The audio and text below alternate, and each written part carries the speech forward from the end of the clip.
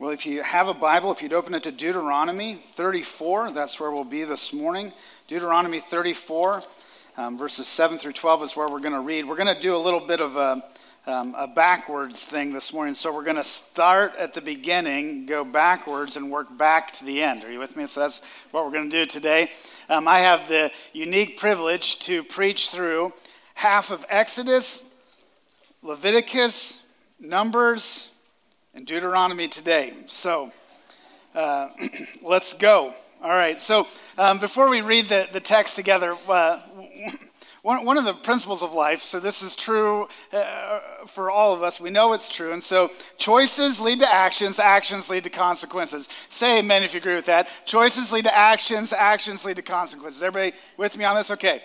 So we all know this is true. So to give you a little illustration of my own life. And so I give you insights into my own buffoonery, right? And so years ago, I had taken a mission trip. At this time, I was taking a lot of different groups of people to Guatemala. And there's a volcano in Guatemala called Pacaya. There's multiple volcanoes in Guatemala. And they let you do things at volcanoes in Guatemala that they would never let you do in the United States. Never. Like I threw half of my sandwich and just watched it catch into flames on a flowing river of lava, right? Incredible things, right? Like this, very dangerous. And so there's this one thing, when you get up to the top of Pacaya, there's this loose rock. And this loose rock, you can run down it and you just slide your feet. And it's a significant distance down and you can slide your feet. Everybody's doing it. And it's fun, and everybody on the team begins to do it. But I look over to the side, and I see this portion that no one else is sliding down. And I think to myself, this looks like more fun over here. It's a little bit steeper. It's a little bit more, and I'm a bit of a pioneer, if you didn't know that. Like, it's just kind of in me. So I think, I'm going to go down this section no one else has gone down. So I begin to put my feet down, I'm sliding down, and within seconds I realize there's a reason no one else went down this portion of the volcano, right? And so I begin to slide my feet, and then I begin to lose my balance, and I begin to fall forward, and by the time it's done, I had 18 puncture wounds on my body. And you could literally see them through my skin. No stitches, just minor puncture wounds. And so at this moment, right, I was standing at the top of the volcano, and I had this moment of choice. Would I do what everyone else was doing, do something different, that led to an action of doing something that was not very wise? I understand. No one has to tell me that anymore. Thank you, mothers. And so I don't have to know that. I might be getting older, but I'm not going to die. Like, it was a moment like I'm still alive. I still have a little bit of, like, adventure in my soul, right? But it led to a consequence of somewhat serious pain on my body that lasted possibly weeks. And so in this, I made these choices. Like, choices lead to actions, actions lead to consequences. Now, that might be funny, but the ultimate choice of our life, and the choice we make about God, who he is, what he has done on our behalf, will cause us to act in certain ways, positive or negative. Who we believe God is, what we believe he has done, will cause us to act in certain ways interpersonally. It will cause us to act in certain ways financially. It will cause us to act in certain ways with our talents, with our time, with our gifts. What we believe about God causes us to make choices that will then lead to actions that will then lead to consequences, to the good or to the bad. So you maybe this morning have made a choice, as the Israelites did, to not trust God. And it led to actions of disobedience in your life, which led to consequences of being trapped in a season of wandering. Or maybe you've been living in a year, 2-year, 40-year season of wandering. Some people will live in it their entire life. See, with the Israelites, and we're going to see this in a minute, they had no option. They disobeyed God. They were not going to see the promised land. And Jesus makes these phrases when he speaks. He says, "Not so with you." and I would say that to us in this room, our seasons of wandering don't have to be seasons of wandering. Because, see, the tabernacle, which we'll see established in this, where the presence of God dwelled, it isn't like this anymore. There's a new covenant, right? The new covenant has been established. And the new covenant says that the very presence of God can indwell within you through the power of his Holy Spirit. That you don't have to run away from him, but you can run with him in life. So where we find ourselves, to kind of set up where we're going to read, is we're going to be reading Deuteronomy 34, 7 through 12. And so we're looking at the whole story of Scripture. So we're doing if you haven't been with us, we're doing about a 13-week overview of the larger story. And what we hope to accomplish as you hear this story is that it helps you put the pieces together. And so the Old Testament is 39 books, and in those 39 books, the first 17 books are really the chronological history of the Old Testament. Then all the other books kind of get pieced inside of those books. So first 17 books, this is a big picture story. So this is what we're kind of going to crank through, and we're going to piece together all these other books. So where we find ourselves, if you broke into era, we've been through the creation era. We've been through the era of the patriarchs, Abraham, Isaac, and Jacob. And then last time, 3 weeks ago, we looked at Moses. And Moses, he's called by God out of the wilderness, and he goes, and there's 10 plagues, and he frees the people of Israel. And that God frees the people of Israel, and now, right where we ended, they were about to cross the Red Sea. So let's, if you will, stand with me this morning, reverence and honor of reading God's word. We're going to be in Deuteronomy 34, 7 through 12. This is the end of Moses' life. This is what's said about Moses. Moses was 120 years old when he died. It's pretty old.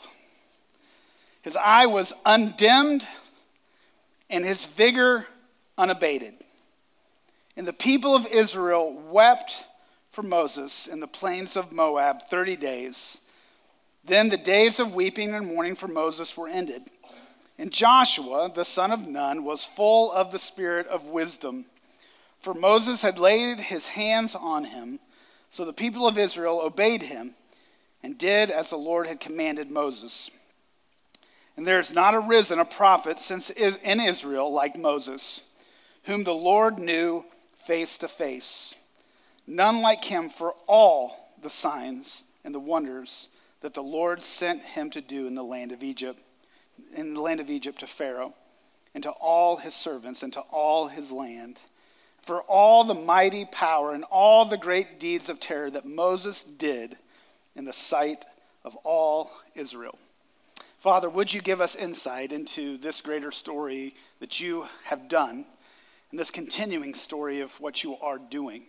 Help us to see your mighty works today as we look at the wanderings of your people in the wilderness and their disobedience. Help us to see insight into our own lives, that we might be faithful, that we might be true to you. Lord, speak to us. Lord, use me in any way you see fit today. I ask in Jesus' name. Amen. You can be seated.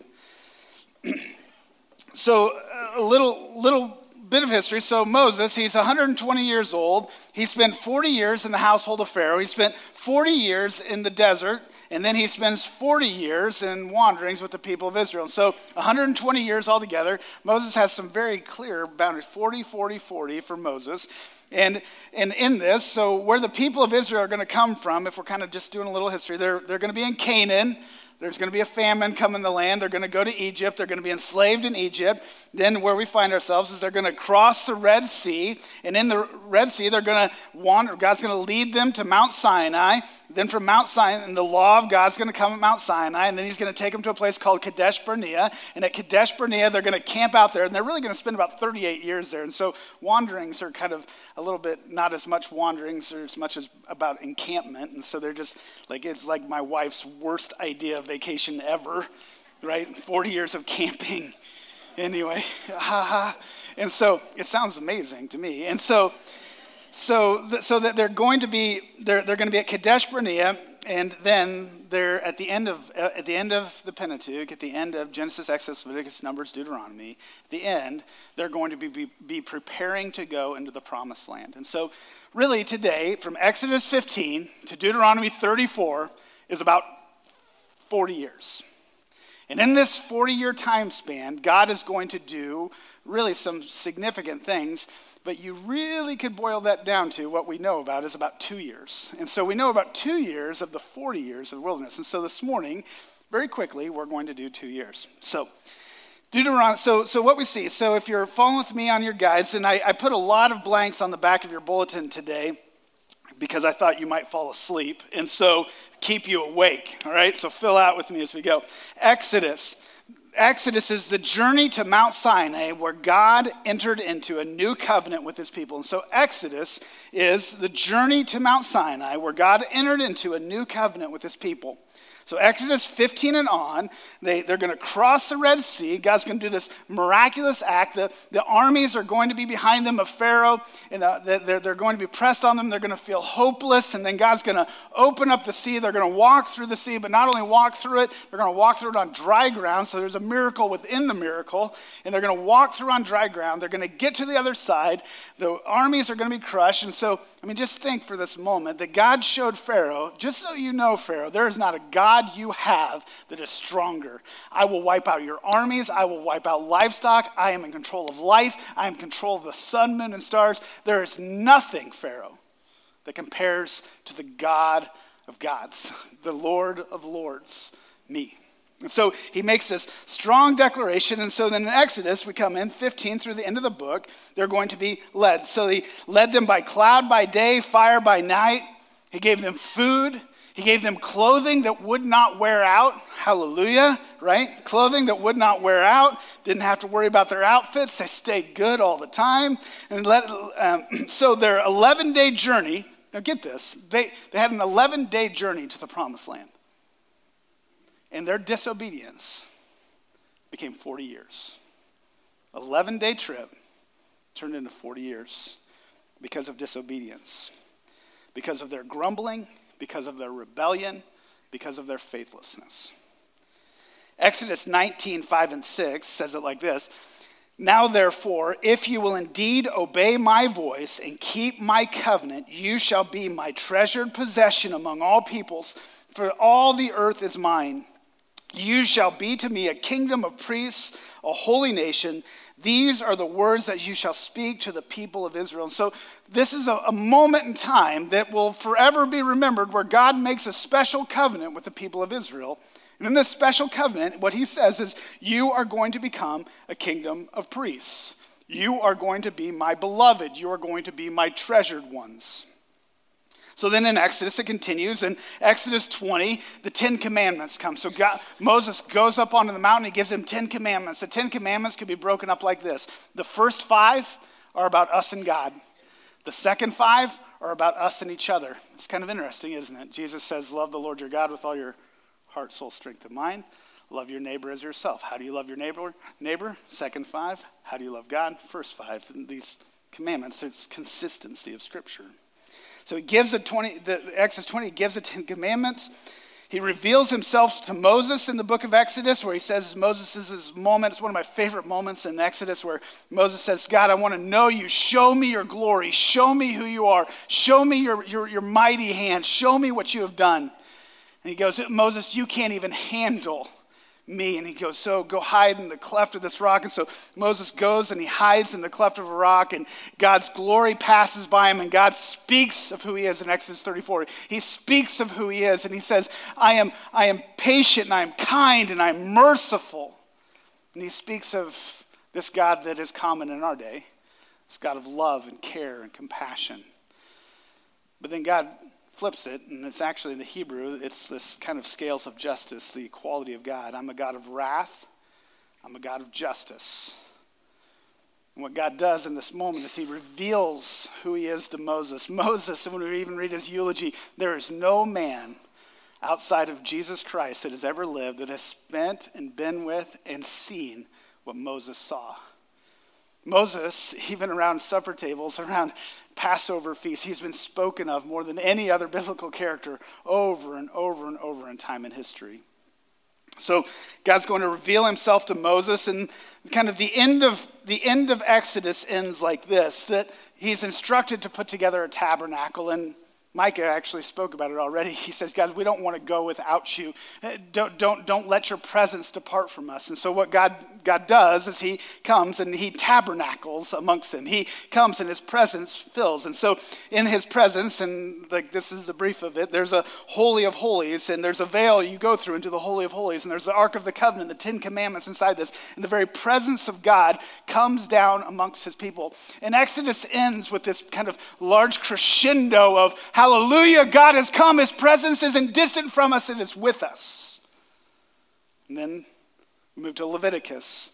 Leviticus is how God's people should approach and obey him. Now, Leviticus is kind of the book. If you can't sleep well, just crack open Leviticus and you're going to start reading the laws, and you're going to read it, and it can get a little, and except don't get into like 10 or like 11, 12, 13. It's just kind of gross. And so there's these parts of Leviticus, and he speaks to all kinds of law and how you act in the wilderness and how you're going to treat one another and how it's going to go. So his laws revealed. Offerings, he gives offerings, chapters 1 through 7, the priesthood, the Levites of who will enter into the Holy of Holies, how this will all work, 8, 9, and 10. And then in the middle of Leviticus 16, there's this incredible picture.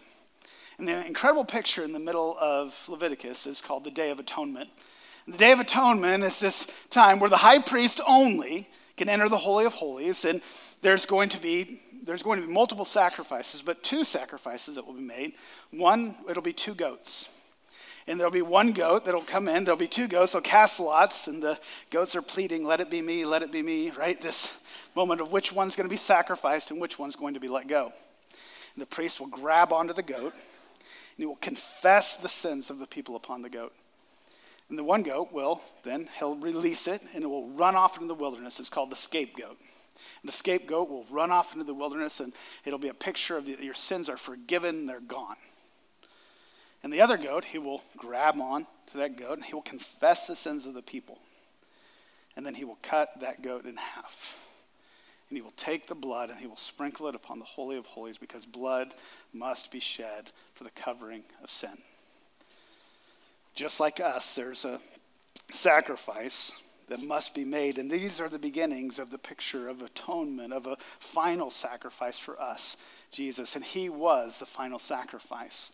That he is the one in which our sins were cast as far away as the east is to the west, as far as could be. And it is through his blood poured out and shed for us that we have forgiveness of sin. So the priesthood and the clean and unclean, so we kind of see the offerings, priesthood, clean and unclean, the Day of Atonement. Leviticus is also Leviticus and Deuteronomy 28, there's going to be this prophetic call to the people within the Pentateuch. And so again, Pentateuch, Genesis, Exodus, Leviticus, Numbers, Deuteronomy. This prophetic call is going to say this to the people of God. And so Leviticus 26, 1 and 2, says it like this. You shall not make idols for yourself or erect an image or pillar, and you shall not set up a figured stone in your land to bow down to it. For I am the Lord your God. You shall keep my Sabbaths and reverence my sanctuary. I am the Lord. And then 3 through 13 of Leviticus 26, there's going to be this statement that God's going to make. And he's going to say, if you bless me, I will bless you. If you're for me, I will be for you. And then it transitions in verse 14 through 39. He says, but those who curse me, I will curse. Those who come against me, I will be against. And then he gives way, and this is the prophetic, that you are going to do this. You are going to curse me, and I'm going to give you a way in which you can return to me. Through repentance, through faith, through atonement, you can return. But the big idea of Leviticus is this, and he's going to do it over and over and over. He's going to write a little bit and say it again. Write a little bit, say it again. Write a little bit and say it again. He's going to say this. Peter quotes it. Be holy, because I am holy. I am God that is far above you. I'm a God who is far beyond you. Pursue holiness with your life because I am holy and you stand before me. Even if you don't recognize it, you are constantly standing in my presence. So the Numbers is the journey to Kadesh Barnea. So they've been kind of Mount Sinai. All these blessings are coming. All these the laws reveal. Now Numbers are going to journey to Kadesh Barnea. But due to their unbelief in God and fear, they were kept out of the promised land for 40 years. And so in Numbers, we see why they were kept out of the promised land. So beginning of the book, they're beginning to be organized to go in the promised land. And then they're going to send out 12 spies. 12 spies are going to go into the promised land. They're going to spend 40 days, and they're going to check things out. And they're going to look around. They're going to see what's going on. And what happens as they go into the promised land is these guys are pretty big. But there's some pretty fantastic things in the promised land. They said that there was a cluster of grapes. One cluster, it took 2 men to carry. I mean, this is like grapefruit grapes, right? I mean, this is incredible, like the thought of what they saw in the promised land. It was a land flowing with milk and honey. It was unreal. All of God's promises were being fulfilled. He said that you're going to go to this wonderful land. But they come back. And in coming back, the 12 spies, 10 are fearful and 2 believe. Not in our strength, but with our God, we can overcome. Joshua and Caleb were the ones who believed. Leviticus 26, wrong text, sorry, Numbers 13, 30 through 31 read, but Caleb quieted the people before Moses and said, let us go up at once and occupy it, for we are well able to overcome it. Then the men who had gone up with him said, we are not able to go up against the people, for they are stronger than we are. And in this moment, God says, none of you who are full of unbelief can see the promised land. You will all die, and your children will enter the land, and Joshua and Caleb, no one else. So in this, then we see also Moses in Numbers, his disobedience. In Numbers 20, Moses has this moment, and this is why Moses isn't allowed in the promised land. Moses has this moment with God where the people are grumbling again. And Moses gets a little frustrated with the people. And he's going to say, oh, you rebellious people, like this kind of moment of disdain. And in this moment, they're upset. They said, where's the water? We need water, we need water. And God is the one who has provided, and who's provided, and who's provided. Yet they believe that they're destitute again, that they're without hope. And in this moment, God says to Moses and Aaron, go to the people, hold up your staff, and I will make water come out of the rock. And so what Moses did is he went out, and he says a statement in the text. He says, we, Moses, Aaron and I, right, we are going to give you water. And he strikes the rock twice, which God told him not to strike. And in his disobedience, God says, Moses, you will not enter into the promised land. Just so you know, disobedience is a really big deal. It's a really big deal. And it's a really big deal to God. And when we blatantly, in these moments, because isn't this peculiar? I mean, how many seconds, minutes happened in this scenario? Probably not that many. Just like many of us, we think that disobedience, and it does sometimes happen over a long period of time, but not typically. Choices lead to actions. Actions lead to consequences. And in a moment, for Moses, the one who did so many mighty acts, in a moment, he made a choice that would cause him to not be able to see that which he was longing to see in his lifetime on earth. Now, Moses, still an incredible man, even when you read his eulogy, as we read it just a moment ago. There's nothing negative said about Moses. Moses was a godly man, which no one has ever seen that which Moses saw. But in that, his life was withheld from wonder and amazement that God had planned for him but through his disobedience, he was unable to see it. So what happens then in Numbers is they wander for 40 years, and all but two, right, Joshua and Caleb, in the next gen will see the promised land. So Deuteronomy is Moses' final address to the people to remain faithful. So Deuteronomy is Moses' final address to the people to remain faithful. And so in this final address, Moses is going to remind them of all the things that they had heard, all the things that God had done. This is their kind of preparation. They're going to go into the promised land at the end of his life. And so he's going to remind them of their journey and the faithfulness and the priority of God. They're going to say things like this, the Lord our God is one, Deuteronomy 6. These kind of, the Shema, these kind of benchmark things in which the people of Israel and the people of God, for years and years, they will hold to love the Lord with all that we have, to remind each other of who he is, of what he has done, to put it all around us and put reminders around our lives of the wonder and the splendor of God. Deuteronomy 28, and then it mirrors Leviticus 26. There's again a prophetic call from Moses of the rebellion of the people of Israel, which this will be important because we're going to be there in a few weeks. Deuteronomy 34, Moses dies. And we're going to read this again, Deuteronomy 34, 10 through 12.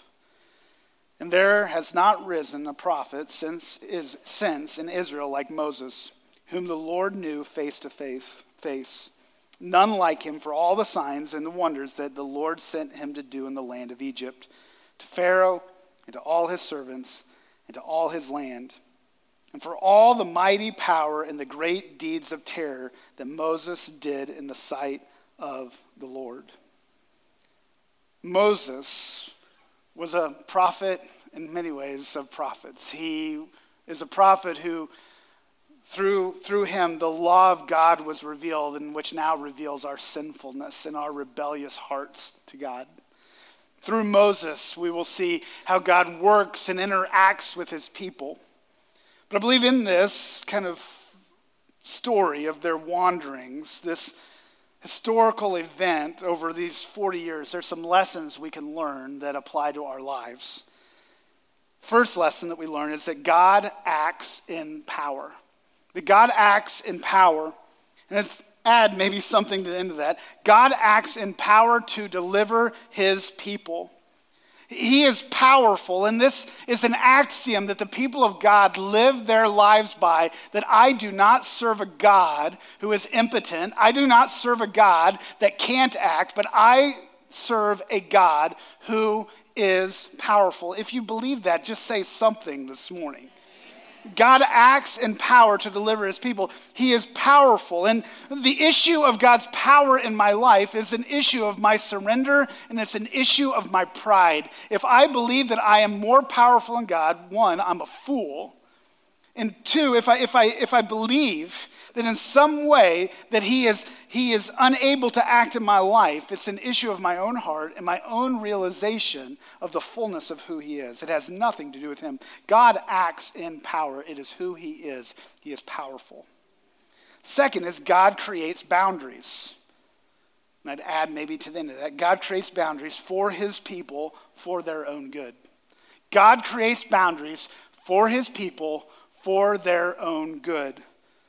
Right? There's a way in which we were created, and his law is for our good and for the recognition of our sin. This is the idea of the 10 Commandments. He's saying there's a way in which to go about life in which I've created you. I'm going to reveal this. I'm going to show it to you, and it's going to be for your own good.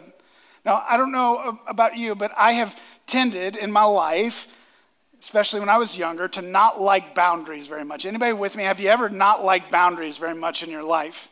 All the type A people are like, what are you talking about? Boundaries are wonderful. We need more of them. Create more boundaries, more boundaries. But truly in all of us, there's something that we do. We push back against boundaries. And I know that as a parent. Like I create boundaries for my kids. Why? Because I love them. Because I don't want them to be harmed. I don't want them to step into places where they're going to be hurt, where they're going to experience pain, where they're going to experience sufferings. And our good God, our Father, so much more than I could ever even dream of being for my own children, has created these boundaries for us that are for our good, and how we relate to him, and how we relate to one another, and how we relate to our planet, to this life, to money, to everything. God puts parameters and boundaries and says, go about it this way, and it will go good with you. Rebel against me, I'm just telling you, it's not going to end well for you. Third thing we see is that God establishes standards. God establishes standards. And maybe add to that, God establishes standards for his people. And so for us, it's different than boundaries. There's standards. There's a standard practice and way of conduct and way he wants us to go about life. And this standard that he has is a standard of holiness, that we cannot enter into his presence in any form or shape of unholiness. Praise God for Jesus, the one who makes us holy and allows us to enter into the presence of God. Right? God establishes standards, a standard of faith, not faithlessness, of belief, saying, I believe that God can act. I believe he is real. I believe he's on high. I believe that he can act on my behalf. It's a standard of trust. And so where we struggle with this, I believe, in our world is we kind of live with the idea of standards, and this is this kind of phrase, well, everybody struggles and everybody fails, so we kind of just lower the bar perpetually as a society. And we say that there's really the standard. I mean, God's good, he's forgiving, so whatever. Who am I? Well, exactly, who are you? But who he is he has clearly set a standard for us. And he has set the bar very, very high. And that bar that is set high is for our good. There's something about the Pentateuch. There's something about the first 5 books of the Bible. This is what it's done for me. So I'll just speak to you personally, what these 5 books have perpetually done in my life as I get into them. Remember when I was first in seminary, I was in Old Testament survey, and we were in the first 5 books of the Bible. And I remember I went from laying down in bed with my wife and praying together, kind of like, really cutely cuddling together. I didn't know what to do with that just statement. So whatever, like just laying there. And I went from that to kneeling down beside my bed. Because what the 5 books of the Bible and the revelation of who God is, his revealing of himself through Moses, what it did was it made me move to a place of reverence. And I just wanted to kneel by the bed because I just felt like, I just don't know if I can just lay around. Now, I love the New Testament because it gives me that freedom, but there's something about this section of Scripture that provides in me this revering. And I believe that we have to live in this tension between these two things, this great freedom I have in Jesus and this great holiness of God. And if we ever lose either of these, we probably don't represent him well. But we live in both of these tensions of this holy God who has standards in which he's calling us to meet with our lives. Because every day of our life we make choices that lead to actions, that lead to consequences. The fourth is that we are rebellious by nature. I just asked you the question of, do you like standards put on your life? We all kind of go, not really. Why? Because we are rebellious by nature. And maybe to even add to the end of that, we are rebellious by nature, preferring to live by sight instead of faith. We are rebellious by nature, and we prefer to live by sight rather than faith. And so we say things like to our brothers and sisters who they say, I feel like the Lord's calling me to go do this. And what happens? The church is the worst for it. We say, you're crazy. Don't do it. How are you going to raise the support? You have 4 kids. How can you move to a distant land? How can you give up this good job and go after this? You're insane. Why would you let a baby of someone else come live in your house? You're going to love it so much. It's going to break your heart. Don't run into that. Don't do it. And you say, Ryan, people don't really say that. No, because they've said it to me, right? We prefer to live by sight rather than by faith because we are rebellious by nature. And as much as we want to read through the Old Testament, especially these first 5 books, we say, man, those Israelites were idiots. What were they thinking? We are just like them. We see the circumstances. We see that it's overwhelming. God has worked in so many ways in our past, but instead we choose to forget what he has done. We let the moment overwhelm us, and we live faithless. Remembering that we are rebellious by nature pushes us to a place of living thoughtful, not letting our minds run rampant, because when you are not thoughtful about God, when we are not thoughtful about God, when he isn't at the center point of our lives, we will live allowing the moment circumstances to overwhelm us because we by nature live by sight rather than by faith. 5th is God is merciful. God is merciful. Even in this, we see his holiness, right? We see his holiness. So maybe to add to it, God is merciful, but is holy and must be treated as holy. So in this, what we see is this kind of principle of the merciful nature of God. It does not create in us disregard for God, but it creates in us a greater regard for him because his mercy is so strong and so powerful. Did he fulfill his promise that the people of Israel would enter the promised land? Well, you'll have to come next week to find out, right? But there were a group of people that would pay the consequences for their sin and their disobedience. And last, what we see, and we see this because we have the whole story, is Jesus is the better Moses. Jesus is the better Moses. Deuteronomy 34:10 through 12 says, and there has not arisen a prophet since in Israel like Moses. Oh, but since this was written, there has. Hebrews says, the prophets of prophets has come. There's no more prophets that will come. Jesus is the last prophet. He is the prophet of prophets, whom the Lord knew face to face. Jesus was God. None like him for all the signs and wonders. All the signs and wonders Jesus did of resurrecting the dead, of healing the blind, of giving sight. Jesus over and over, miracle after miracle, saying, I am God, I am powerful, and I can move in might, and I'm going to restore the new covenant. Moses brought a new covenant. Jesus brought the new covenant. Lord, send him to the land, all the miracles, all signs, to Egypt, to Pharaoh, and to all his servants, to all his land, for all the mighty power and all the great deeds of terror that Moses did in the sight of Israel. You know, it's peculiar to think about this. Yesterday at Men's Frat, I talked about this with the guys.